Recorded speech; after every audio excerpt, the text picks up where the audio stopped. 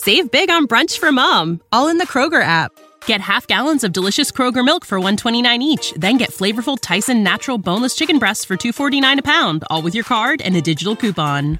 Shop these deals at your local Kroger today, or tap the screen now to download the Kroger app to save big today. Kroger, fresh for everyone. Prices and product availability subject to change. Restrictions apply. See site for details.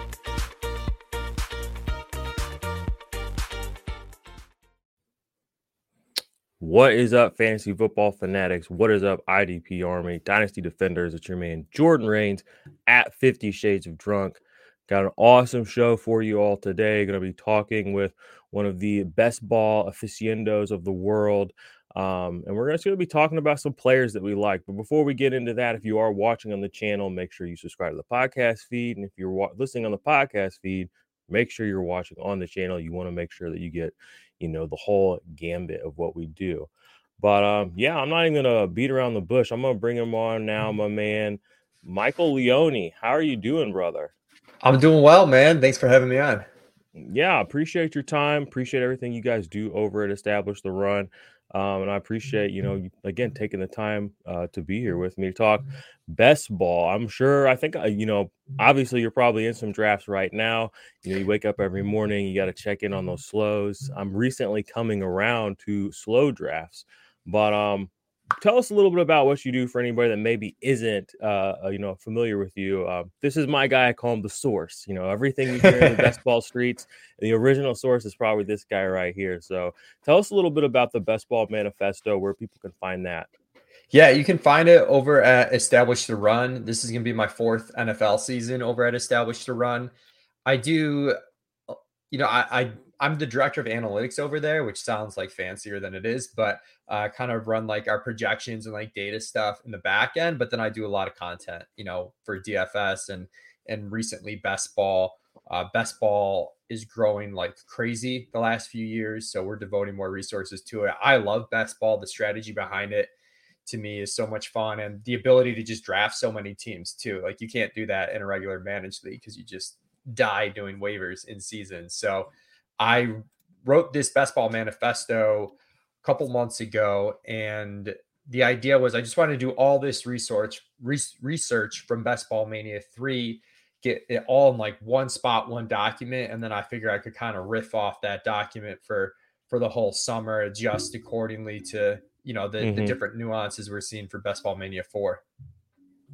Excellent. So what were, I've read it. It's like I said before I open it up. It's thick. It's a thick document, y'all. It's not something you open and you're just like, oh, it's not one of those 3-minute reads, those 4-minute reads if you're sliding through LinkedIn. This thing's going to take probably 30 minutes to get through, and it's probably going to take a little longer than that to really digest because it is put into, some meaningful segments. You break it up by stacking. How that affected people, ADP value, how that affected people depending on when they drafted. There was roster construction. You even looked a little bit into the fast and the slow drafts.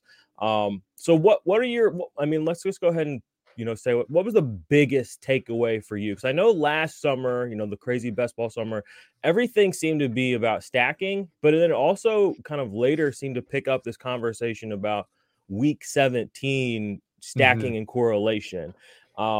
And I've seen some arguments go back and forth on Twitter about this whole concept, this idea. What are distill that for us? Yeah, so I wanted to look at it closely because you're right. It became a huge talking point last year, and the reason why it's a huge talking point, if you're playing in Best Ball Mania, the prize pool is heavily slanted towards week 17, and in particular, it's like really top heavy in week 17. So, as a result, there's kind of two school of thoughts. There's one school of thought, which is, the playoff structure in Underdog Best Ball Mania is completely random. Like you don't have much control over what happens there. So just try and advance as many teams as possible to playoff stages and then run pure.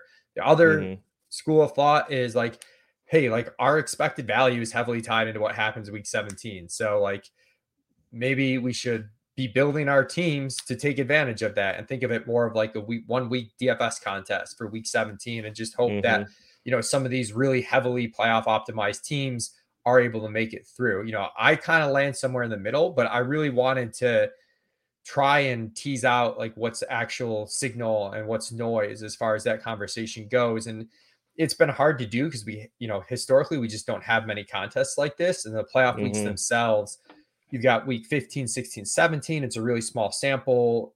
Anything you try and tease out is going to be at the mercy of just what individual players happen to do that week. So what I tried to do to kind of tease out the value of stacking was looked at each week 1 through 17 last year, took all the playoffs from playoff teams from Best Ball Mania 3 and pretended any single one of those weeks could have been a playoff week to just see, like, based on the structure of these teams, what gives them the upside they need in a given week to finish top, 1 out of 10, 1 out of 16, or in the case of the finals, 1 out of like 470 or whatever it was. And definitely found that stacking mattered a ton. So there's definitely merit to week 17 game stacking.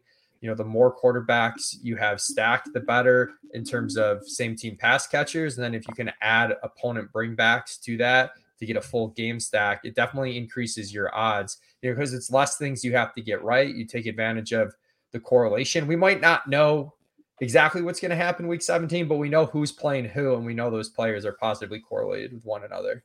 Exactly. And again, like if you go with the player takes, you kind of open yourself up to some of these later round picks, so here, this one says Tua, Jalen Waddle, a lot of people probably had those kind of stacks, thought, but then you get where you really get those differentiators of those late guys, Tyquan Thornton. Okay. And you only really got there because you were, viewing that game a certain way. I ended up doing that a lot, kind of by accident, with KJ Osborne last season. I don't remember exactly what week it was towards the end there, but I know I had a lot of Kirk Cousins and a lot of KJ Osborne, which was dirt, free. It was free. And, you can only get Justin Jefferson so many spots. So I had a lot of him on teams.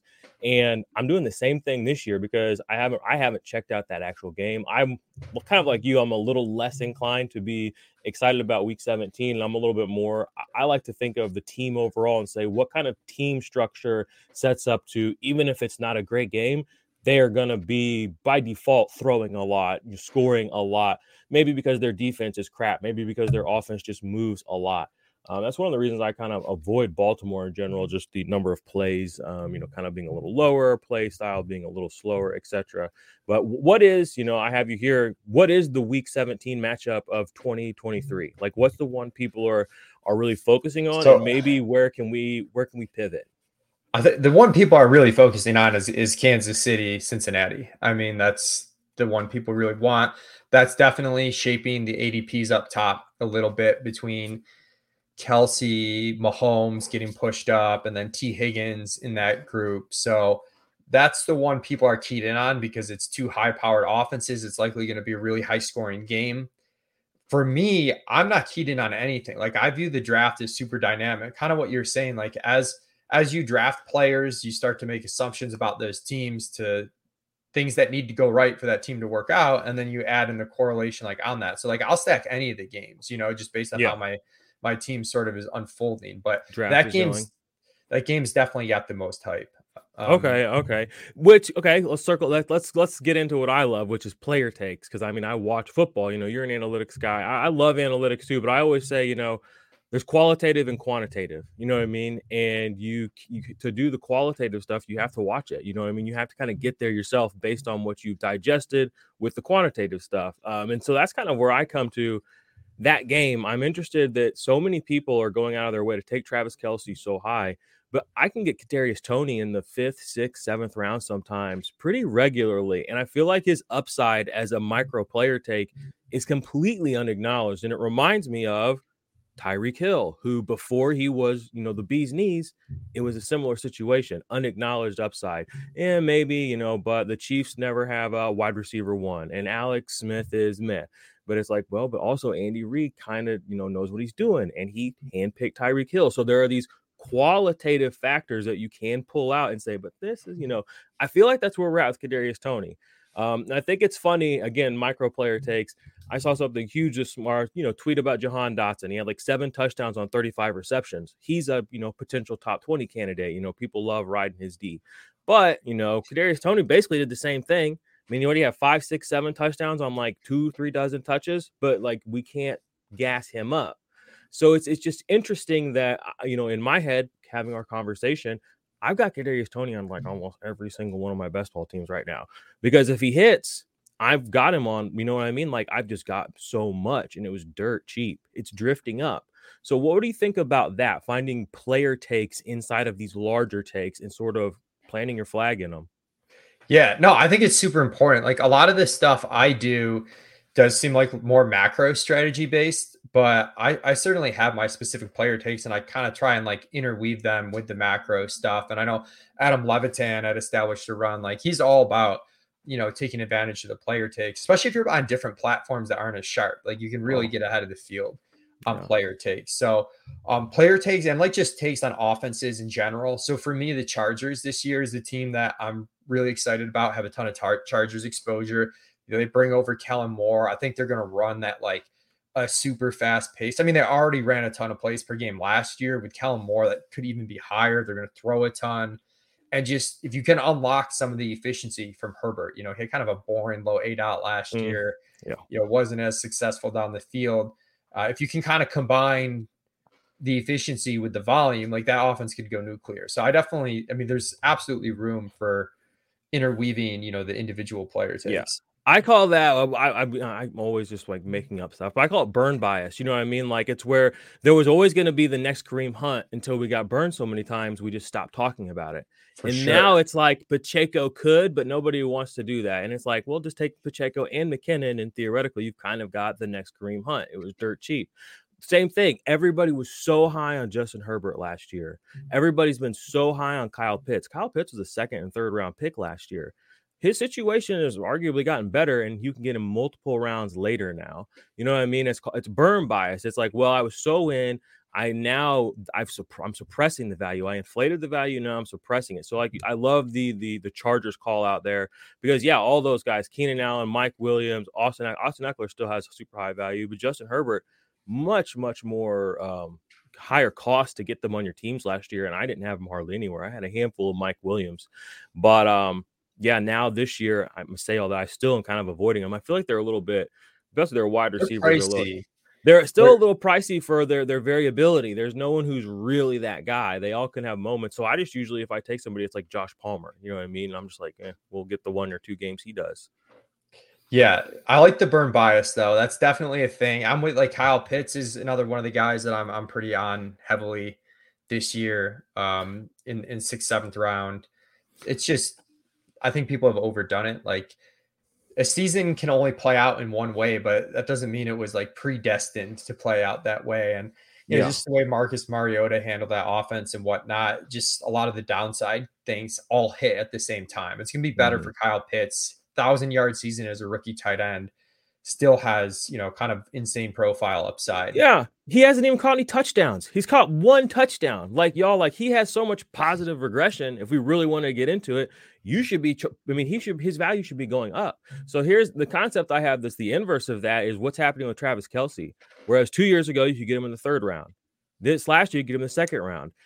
Now the risk is higher. He's older. Things are changing around him. But his cost is the highest it's ever been. He's basically, you can't really go higher than Travis Kelce's gone. I mean, at some point you have to go down, but now he costs the most. It's the opposite of the burn bias. It's like, well, I have to take Travis Kelce in the 1st round, or like, it's dumb not taking him. I'm like, no, like all the value to taking Travis Kelce the last 2 years was the fact that you got him later because people didn't want to believe. Now you're overpaying and you're set up to get hurt, in my opinion. So I haven't taken Travis Kelce at all. I'm a Chiefs fan. I love the Chiefs. I have literal zero. And I saw Mason Dodd tweet this out the other too. And he's a sharp. He said he has 0 Travis Kelce this year. And that guy drafts 3 or 4 times a day. I don't have 0, but I'm probably underweight. We have him ranked a little bit behind the market, and it's tough. But what you're saying is correct, where I think the last few years people are like, oh, it's a tight end that's getting a little bit older and they're a little conservative, and he just keeps paying off and keeps paying off. And now people are like, well, he keeps paying off, so I don't care about the age. Bingo. But it's actually the age risk is getting higher and higher. So those situations to me are always the toughest though, where you have like this systemic age risk, like older tight end, but the production's been there and the setup looks amazing because you're playing with like the best quarterback ever. And on the team that's going to throw no matter what. and Yeah, you're right. there's not much serious target competition. So he's a tricky one. He is. He is so tricky. He's slippery on the field and in best ball. All right, so let's. I want to segue that into another conversation, which is, and I'll take this off the screen. I don't know why I pulled this up. What are your?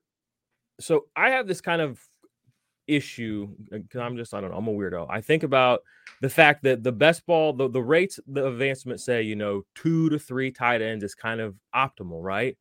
So I step back and say most people / everyone is going to be drafting in that 2 to 3 tight end range anyway. So wouldn't that kind of be a defeated metric to look at for advancement rates? Wouldn't you really want to look at that position more from an outlier perspective?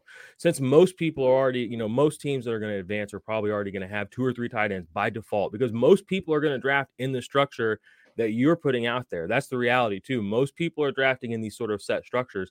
So is there something to be said about going out of your way to sort of create these different teams? So, and I say that, and I go by saying all that, I've been drafting a lot of one tight end teams. I know it's dangerous. I know it's fragile, but my thought process is this. If I get one extra player on my roster or two that are able to put up a 17 or 18 point game, like a KJ Osborne, kind of out of nowhere, is that 3 or 4 or 5 extra points that they're going to have over their usual going to be enough to kind of float the fact that my tight end is only going to put up what every other tight end puts up? And it kind of, I don't know, in my head, I can kind of see it like almost as an algebra problem where it's like, I feel like if I can catch lightning in a bottle or give myself 2 more extra shots at that, what's the difference between another 2 or 3 points from a different tight end? Like if Edgar Ingram gives me 6 this week, and then Dallas Goedert gives me 9, and then my third tight end gives me 11. I mean, okay, so I get 11 points instead of 6, but I'm giving up a player that might get 24 that week, get 2 random touchdowns. You know what I'm saying? Do you kind of get? Yeah. Do you kind of see what I'm saying there? And so my question is, and so because I'm not, I'm a qualitative guy. I'm just drafting a bunch of one tight end teams and I'm seeing what happens. Like that's literally kind of where I'm at. And I'm going in on my player takes. I'm balls deep on David Njoku and Deshaun Watson. They've both been floating up, but I've just been consistently getting them all off season because I think that there's something here. Now if he gets hurt, so be it. But then I'm just like, so what? I lose 10 points that week, but I've put another player on my team who might give me just as many points to kind of replace that. I even started thinking, what if you don't even draft tight end at all? But I think to actually have your team go through, you have to hit the roster limit. So you have to have at least one. But what are your thoughts on kind of these extreme sort of outlier idea, like a concept like that, especially for a one-off position like tight end in particular? Yeah. I mean, first off, I love people experimenting with different builds and stuff. Like, as you said, we don't have data on some of this stuff because people aren't willing to try it. So we don't necessarily know if it's good or not. So I like that. The one tight end stuff, I see some merit to it if you're playing like drafters style, where it's like weeks 1 through 17, like total points. Mm-hmm. I don't like it for like Best Ball Mania with the way the playoff structure works for a few reasons. One, like anytime one of these tight ends has had these, one of these huge seasons, generally the advance rates are good if you only take one, which is in your favor, but they're like just as good if you take 2. And so my thought process is kind of like you're taking on some extra risk for sure without necessarily getting in, all that extra reward. It is great to have that extra roster spot for a guy to like maybe bank, a huge upside week, but sometimes at the other positions you reach like a diminishing point of returns where, you've got, do I need an 8th or 9th wide receiver? So the other thing is like in Best Ball Mania, the way the playoffs work, like let's say Njoku goes nuts, right? And you have all this single Njoku tight end teams. He's going to be super heavily owned come the playoffs, right? Because he had such a great year. What you needed to happen happened. And that was great for your teams because you got them all there. But now you've got like a high owned player in the playoffs that you need to do well. And there's no way for you to get unique at tight ends if like he has a bad week or just some other tight end pops off because and I care about that more in Best Ball Mania specifically because having like some uniqueness matters where if you take Kelsey, sometimes I even go the opposite way. You take Kelsey, if you take a couple of tight ends later, you might end up with this combination that hits in the playoffs that, nobody else has because everyone who drafted Kelsey only took, one tight end, for example. But I do think if you're looking at the regular season prize for Best Ball Mania, 1 through 14, that's where I think just going with one tight end has a bit more upside, where like you think that David Njoku has like the nut season that he needs to have, and then you've got you're super robust at all the other positions. That's where I do think you get some upside in terms of season long points scored. I just don't like it with the way the playoff weeks work. Yeah. Well, my thought process there too, with it being Njoku, is like you said, he doesn't even have to really have the nut season. He'll kind of maybe edge you in. And I wouldn't even say that a lot of people would have him. A lot of teams that maybe did get Njoku, again, they probably have 2 or 3 other tight ends. So my teams are going to be structured by default much different than every other team that has him. You're giving yourself one extra chip at a position, then no one else has it. No matter which one it is. Is it that third or fourth quarterback, if you want to get wild? Is it that Zach Moss, which I got a ton of Zach Moss on teams, because it's kind of like he's totally free. No one's drafting Zach Moss right now. I'm like, week 17, Jonathan Taylor loves to get a little banged up. Who knows what's going to happen? And now I can just do that because I have one tight end, and it's just a freebie. You know what I mean? And that's a way to get totally unique. So then I know that the Njoku teams are kind of by default going to be totally unique builds. So I don't know. It's just, again, something I've been experimenting with. And I kind of do that just because, like I said, I've read the manifesto, and it's kind of, I hear guys, talk about their favorite builds, the strategy, and, what's optimal to advance and all this. And I'm always just like, okay, but if everybody starts doing it, you kind of have to start. Yeah. It's hard to know, where to get unique. Sometimes it's hard to get super unique, with just structurally though, it comes down to players, but I'd rather I'll get weird at, say, once in a while, if I get 3 or 4 really good running back values in the first, 8 rounds, I'll stop at 3 or 4 running backs. And I think that I like that a little bit better because you still are covered for, bye weeks. Guy gets hurt a little bit. You can still cover that. But ultimately, like with Njoku, you're kind of just making this bet that, okay, I took the right running backs. They stay healthy. If they stay healthy, my team's probably going to advance because, I have extra roster spots to play with. All these other teams are taking 6 running backs. I've only got 3 or 4. I can draft 10 wide receivers. I can draft, 3 to 4 tight ends. I can draft 3 quarterbacks. So I do like to mess around with the builds. The onesie position's hard for my math brain to get past the yielding the bye week points and big old zero. But the thing is, my thing goes as a consumer during the season, I go and I don't max enter. I'm not that deep in it. I hand draft all my shit. You know what I mean? I'm every team I kind of know a little bit about or remember, I fell asleep in this one, or some of them like, oh, this one's trash. Actually, I looked at a team the other day that I labeled trash 2 months ago, and I was like, dear God, this team's amazing. So it's just it's crazy how things can change so quickly in our perspective. But I like to, really get in there and make those decisions on my teams. And I don't know where I was really going to go. Generally where I get weird too is I like to get a ton of ADP value. I know a lot of people draft a little, and I still, integrate my player takes, but I'm probably more lukewarm, a little bit boring sometimes. Agnostic about who's getting you the score. Yeah, somewhat agnostic. That's a good way to put it. But, within that though, sometimes you end up on some weird builds just because you're like, oh, I'm going to take this really good value. It doesn't seem like it fits, structurally. This wouldn't make sense normally, but I'm going to build around that, knowing that I'm going to have the best version of this team. So I just had a team where I took Mark Andrews round 3 and George Kittle fell a full round past ADP. And I'm not even really in on Kittle this year, but I was like, I'm going to take him here. I kind of, part of me wishes that I got that Kittle value in another draft where I didn't have a tight end yet, but at the same time, that's going to be a unique combination, Andrews and Kittle. And I didn't give up, some wide receiver value as much as other teams would because he fell around past ADP. I got him in the 7th round basically, and I still got those 5th, 6th round wide receivers in those rounds where other people are taking Kittle. So that's sort of where I'll end up weird. It's I'm not necessarily going into a draft saying I'm going to do double elite tight end, but if it slips and I get the value on it, I'll mess around and kind of change what I had intended to do. I agree.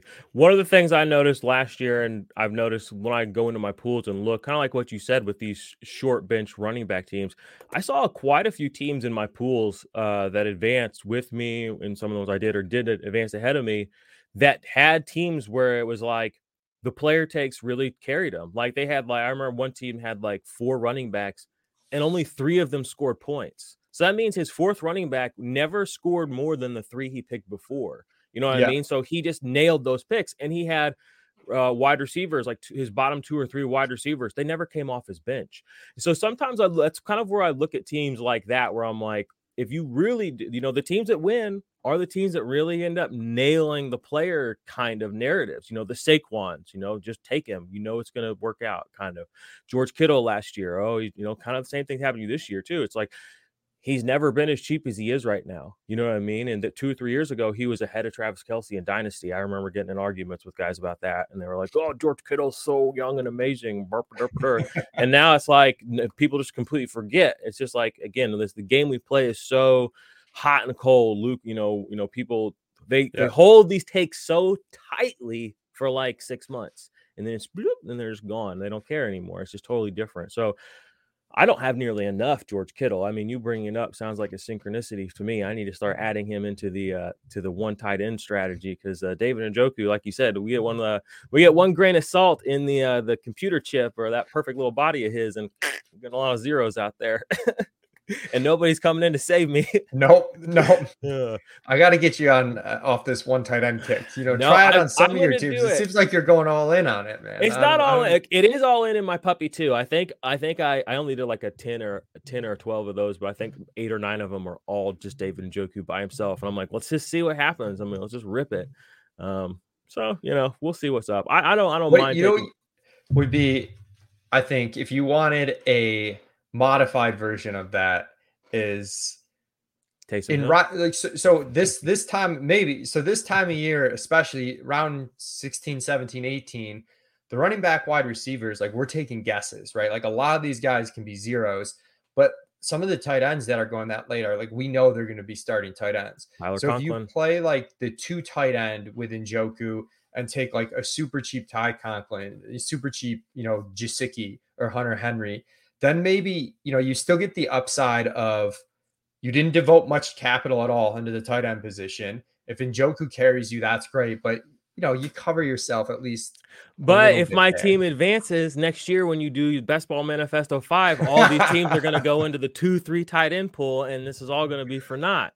So we'll create a 2 tight end pool where you only drafted David Njoku and a 16th round, this 18th round second. Like I said, I'm interested. I want to see how many of these teams and how far they go. I mean, I think it's going to be fun. I'm crazy. 3 years ago, same year that I was talking up Travis Kelce and everybody was on George.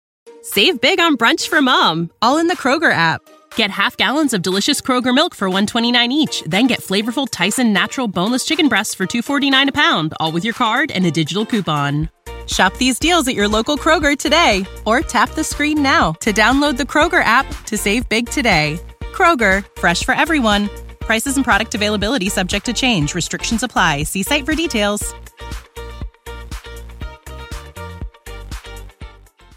Kittle. I was a huge fan of flexing a tight end. I remember I had a season where I played Travis Kelce, and I had like Austin Hooper that year that he went crazy. So I flexed him like every week. And I was like, oh God, I was like, if you hit on your second tight end, just flex him, screw, a third wide receiver and all this. I tried it the next year with Dallas Goedert, and my teams just didn't work. Yeah. So I kind of gave up on the 3 tight end strategy. But that wasn't best ball either. So maybe it works in best ball. I don't know. But like I said, I'm always down to like try crazy things. And that's partially because just from my fantasy football journey, like I'll never forget you never forget your losses. Like I had this one, it's an anecdotal story. I've told on this channel a couple times, but I'm gonna tell it again. One of my first leagues I was ever in was playing with some guys from softball. It was like 2016, 17. And the guy, the drunkest, the loudest, the dumbest, the most fun of the group, he's in the draft, and we're all still a live draft because this is 5-6 years ago. We still did that. We were still communing with each other, and we're in the draft. I shit you not. And I mean, we all know better. Everyone in the room knows better, but him. In round like 4, 5, 6, he took 3 tight ends. And this is a regular redraft thing. He took like Delaney Walker, He took like somebody from like Denver because he's a Denver fan, and he took some other ridiculous, terrible tight end. Like it was the dumbest thing ever. He won the league. Okay, he won the league, and we're all like, it's tilting, but it's also humbling and a reminder that like no matter how cool I feel like I am, how smart I feel like I am, how stupid I feel like he is, this game is it's not random, but it doesn't necessarily always make sense. Yeah. I mean, he wasted 3 picks right in the middle of an early draft on tight ends. None of them were even like top 12 tight ends that season. I think Delaney Walker might have been like top 8, and he won the league. And I always take that into every draft with me. Like the guy, it doesn't matter. It's just do your best, have fun, and you don't really know what's going to happen. So I've always kind of I've been willing to take shots since I saw that. Yeah, no, I did a pod a couple weeks ago, and like you can't be afraid to look stupid, right? Like you got to push the envelope a little bit. You want to be a little bit uncomfortable to kind of try things and get unique. And like at the end of the day, it's just fantasy football, it's like not a big deal. But I think a lot of people are too afraid to kind of look dumb. Like they want a crutch to lean on, whether it's like, even the research I've done, like it says what happened last year, and it's not saying what's going to happen the next year, but people want to kind of tick the boxes exactly what I said. And it's like, the point is to try and really understand what happened last year. And so that way we know why it happened. It's not to repeat that, verbatim the next year. History is informative. That's what I always tell people. It's not, indicative of what's going to happen. And it's something that gets lost, like you said, in a game where it's 2 sides of the same coin, quantitative, qualitative. And it's very easy to crutch yourself on the quantitative stuff, because in 51% of realities, you're right?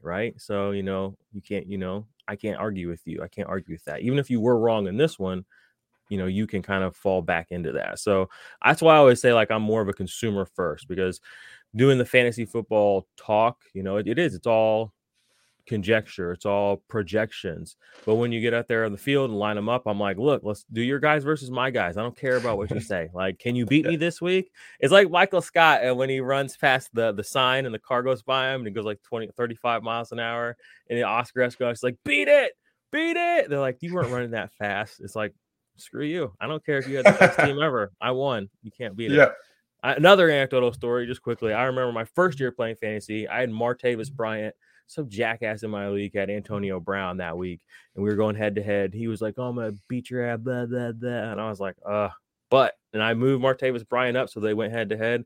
Bryant beat him, and again, that's one of those moments in fantasy. I was like, all right, like, trust your gut, trust your guys. You know what I mean? Like, just because a guy at the end of the season might have everything checked off, like a Michael Pittman or a Chris Olave, doesn't mean they got that dog in them like a AJ Brown does, or maybe a CD Lamb who hasn't put up all the right numbers just yet. So I always keep those variables in mind.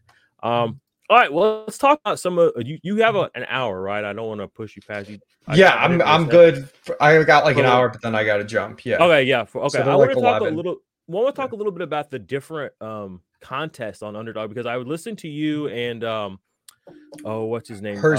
Yes, the other day you guys were talking about the different formats. This is something I didn't really pay attention to enough, I don't think. And it's honestly, it's the payout and advancement structures. It's like some of these tournaments, even though they have a little bit higher buy-in, they're where you want to be playing, I think, because you're going to go a little bit further by default. It's a little higher barrier of entry, but like the payouts will start out a little smaller. But it's like, I would much rather advance 4. I have a 1/3 chance of going. And I feel like against the field, I have more than a 50-50 chance against anybody in fantasy. So like I saw that and I was like, whoa, like I need to be in more Bulldogs, more Dalmatians, because I'd been kind of hanging out in these puppies, these lower end drafts.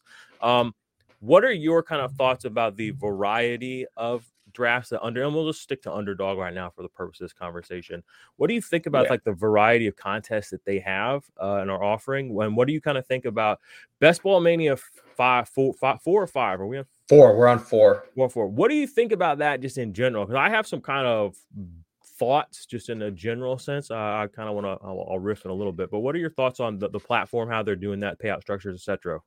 As a consumer, not as somebody that's maybe people that aren't subscribed to Establish the Run that listen to us, though. Maybe they're only doing 40-50 drafts a year.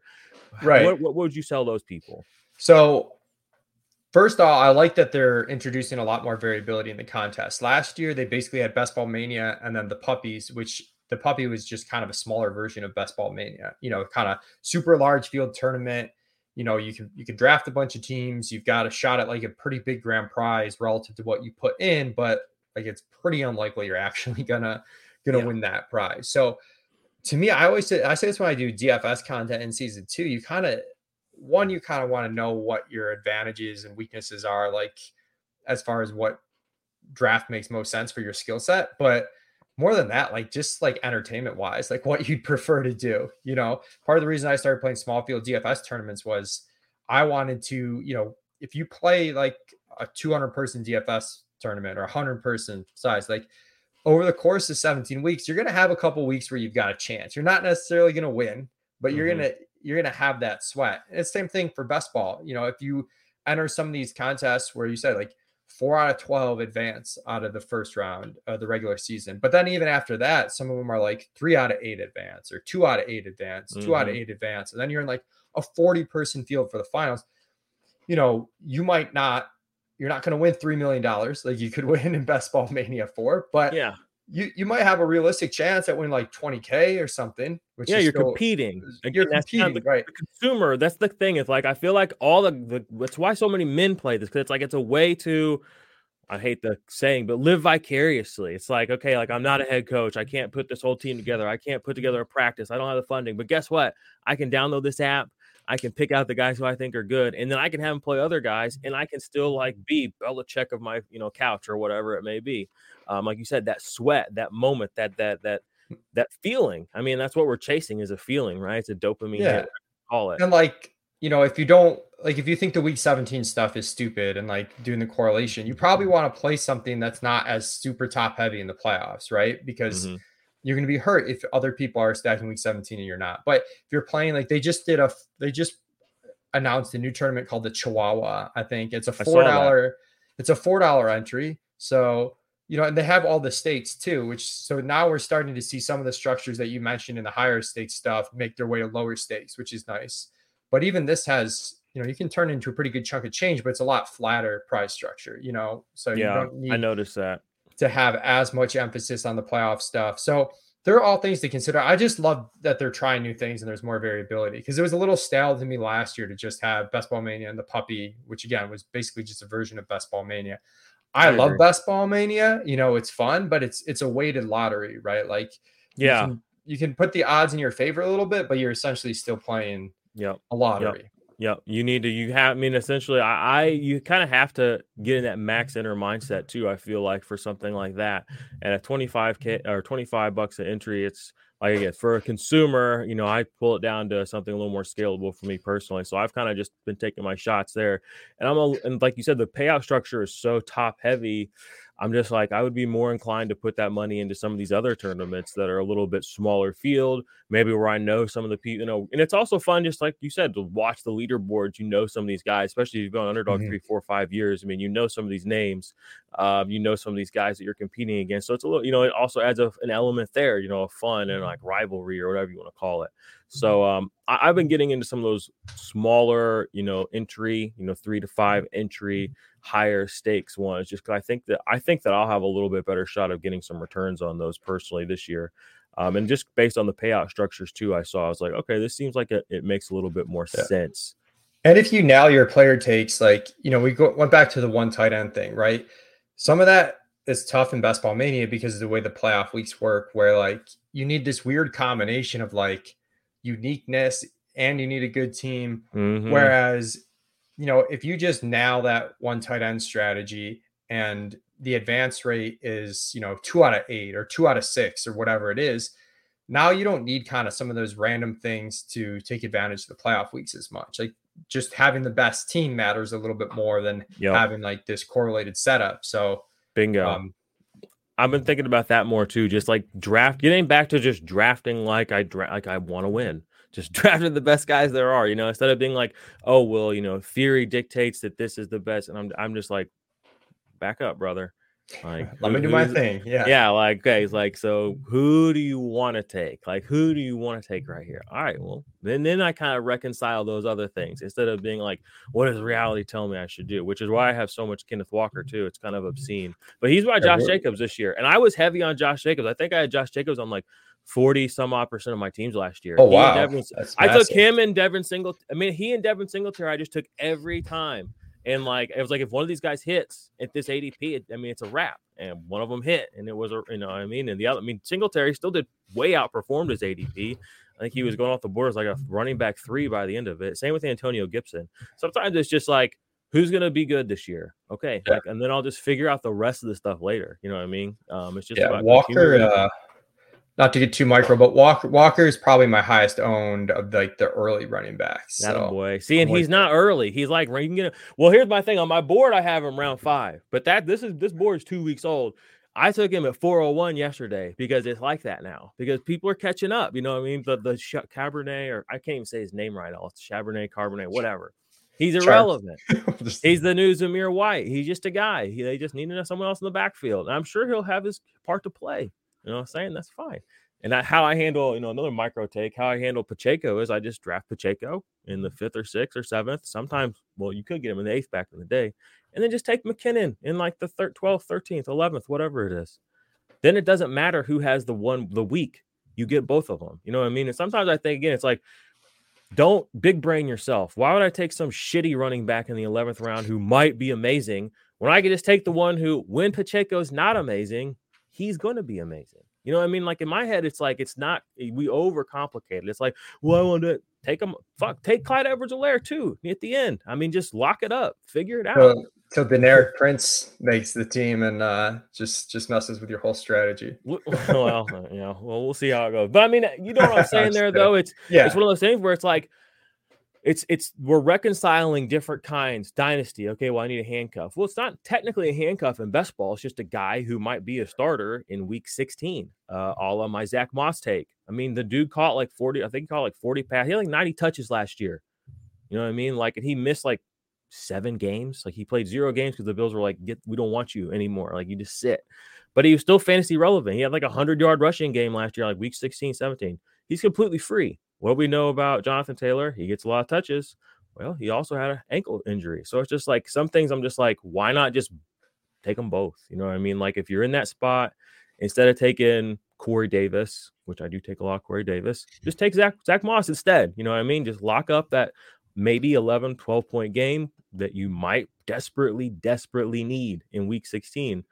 So I like the micro takes.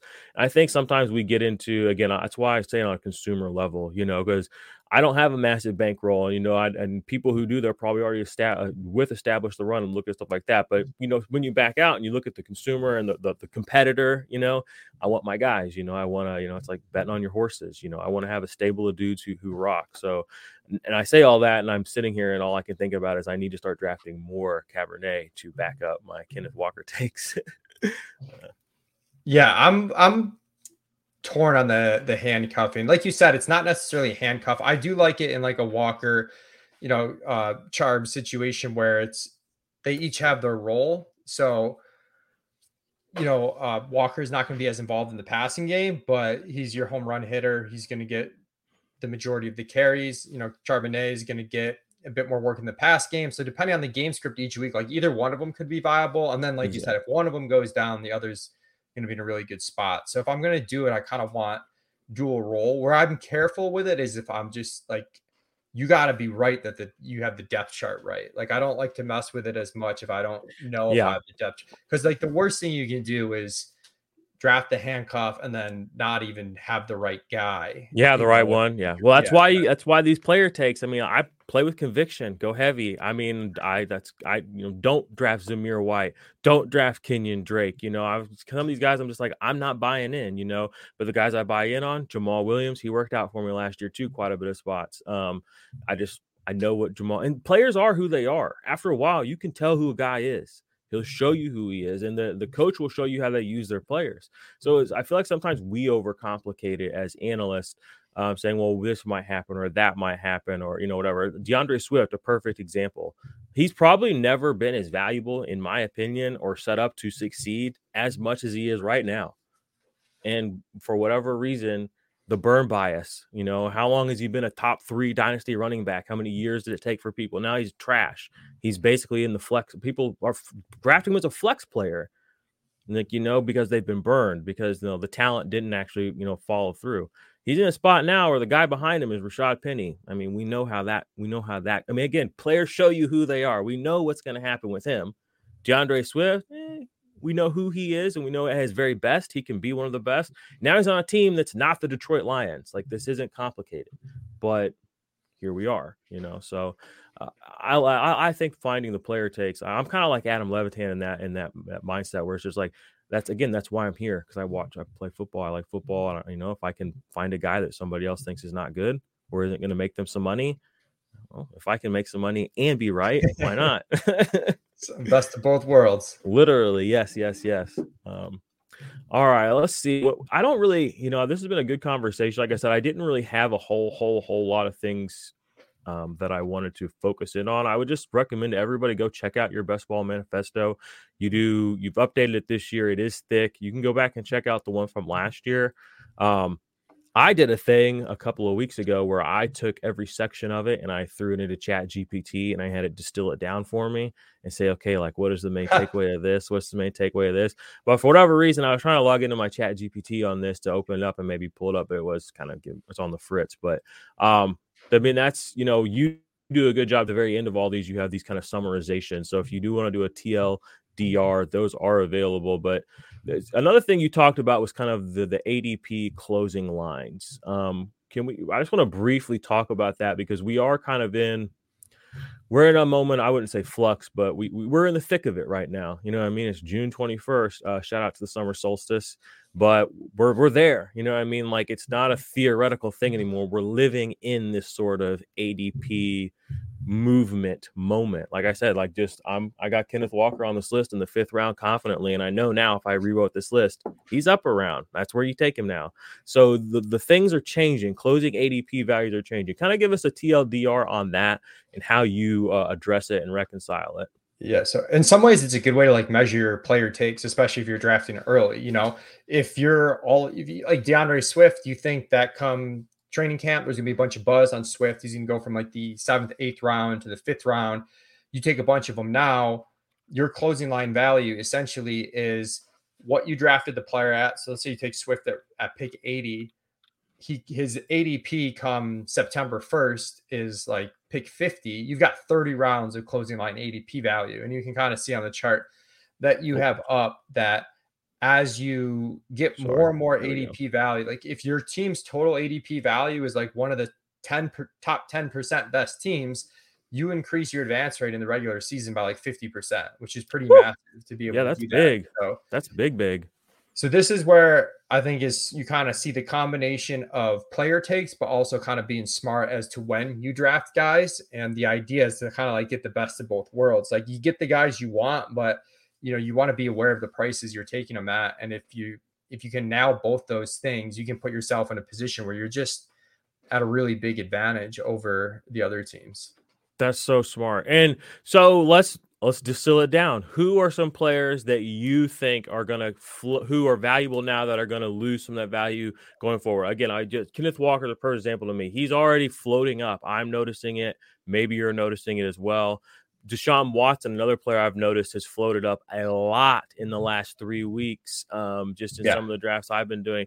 Because, I was regularly getting him sometimes in the 8th, 9th round, and now he's on the board. I put an arrow. He's a 7th round target now, and even in the 6th round, I'm paying attention to who has quarterbacks, what's happening around me in these drafts, if I still want him. But I'm at that point now to where it's like, okay, do I continue to target him? And I think he still is a great value in the 6th round. But what kind of teams am I building around him now versus the teams I was building 2 and 3 weeks ago? So who are some players that you think maybe haven't seen some moves up that we can still build around right now? Yeah, there's a few guys that I like right now, but I think Mike Evans could move up a little bit. A lot of people are on kind of like the younger, trendier wide receivers, but a lot of consistency. And we still saw the single week upside from Evans in the playoffs last year. So he's kind of, given how rich wide receiver ADPs are on Underdog, I think he could come up a little bit as some of these other like hype guys come down. Can I want to touch on that because I literally was looking at I have so much Mike Evans too, and I have a take on that. I was looking at Baker Mayfield's numbers. The dude's thrown like 25 plus touchdowns like multiple seasons. Okay. His yardage is pretty bad, but I looked at his touchdown percentage rate. His career touchdown percentage, if you take away his last season with the Rams and Carolina, is 4.8. That's higher than average touchdown rate, okay? So then I went and looked at Tom Brady's touchdown rate, who his career and over the last couple of years, because he's been the Bucs guy, 5.2 across his career. That's not a big difference, okay? Now what do we have? We have a lesser quarterback who's going to focus in on who he thinks is good because that's what Baker does. He's on an offense that's probably going to throw more than he's ever thrown in his career.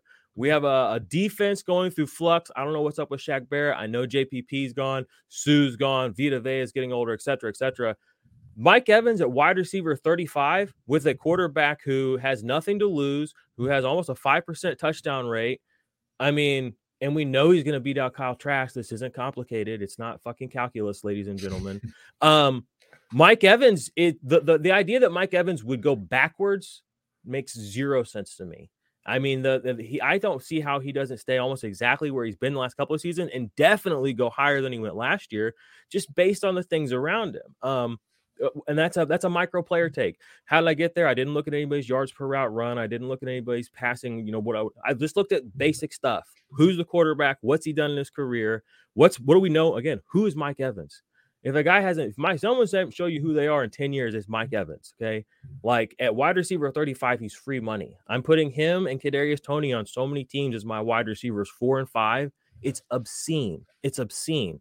And like you said, his ADP is going to go up, especially if Chris Godwin tweaks something. He's one of these guys, the value is going, people are going to catch on.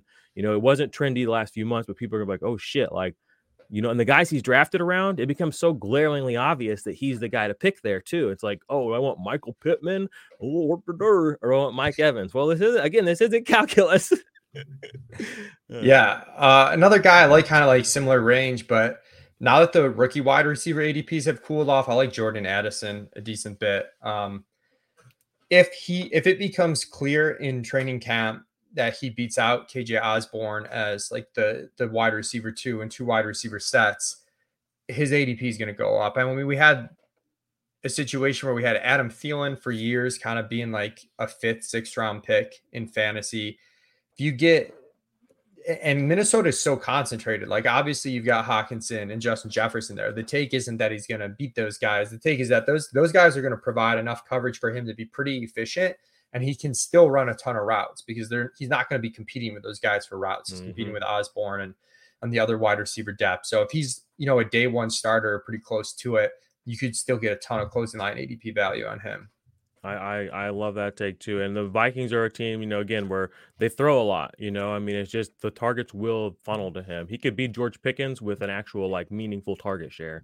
You know what I'm saying? So I love that take too. And if like you said, he's going to go up, it's cooled down, but I think people are going to start to realize again, like, oh, like Adam Thielen's gone. And it's not like I've seen people kind of throw Adam Thielen out there as like, he was not anything, like even throughout some of his entire career there. But I'm like, this guy was there with Stephon Diggs, and he was better than Stephon Diggs when he was there. He played with Justin Jefferson. I'm sure that Justin Jefferson, has learned a few things from him. He didn't end up where he is and, have the career he's had by not being a good wide receiver. The last few years, I know he's had some injuries, etc. And obviously when you're playing next to God, Justin Jefferson, you're not going to look great, even if you are pretty dang good. Who's the guy who used to be on Good Morning Football? It's kind of like that syndrome. What was his name? You know who I'm talking about. Oh my gosh, I feel bad now. Yeah, I'm blanking too. But I mean, like him playing next to Randy Moss, it's just like, all right, bet, like I'm still here and I know I'm good, but I seed, I seed the goat. So I'm actually kind of interested in, well, I would say I would be interested in Adam Thielen if he landed on literally any team but the one he landed on. So RIP to a legend. All right. Well, I don't really have too much else to kind of dive into. Is there any other player takes? Is there anything else that you want to, push people to, or is there any other just something you want to get off your chest? Maybe this is a safe place. We're not going to ridicule you for having a take that's not plus EV necessarily. I don't think I have anything too spicy. Just in general, like these drafts are dynamic, so like you got to think your way through them. You're not every draft is going to be the same. So I do think like you want to have these hot player takes, but you kind of got to work through your roster as it develops, because sometimes you're going to need different positions at different points during the draft. And if you're in Best Ball Mania 4, you're going to have to take into account the correlation. So just like be as flexible as possible without being dumb, I guess. Gotta find that middle ground. No one tight ends. Let me take the hit first, y'all, and I'll circle back on this in a year and we'll see how these teams do. But like I said, I don't have anything else really to say. I don't want to use up too much more of your time. Appreciate you coming on, Mr. Leone. Fantasy Football Fanatics, IDP Army, Dynasty Defenders, the whole squad. Appreciate you all.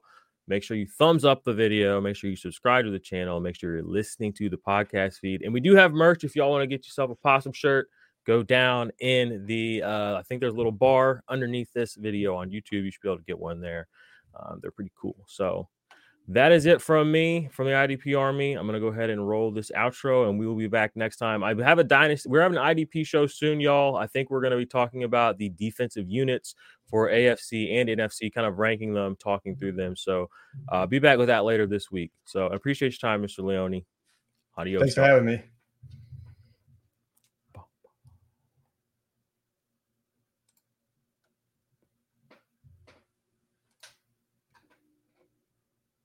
Save big on brunch for mom, all in the Kroger app. Get half gallons of delicious Kroger milk for $1.29 each. Then get flavorful Tyson natural boneless chicken breasts for $2.49 a pound, all with your card and a digital coupon. Shop these deals at your local Kroger today, or tap the screen now to download the Kroger app to save big today. Kroger, fresh for everyone. Prices and product availability subject to change. Restrictions apply. See site for details.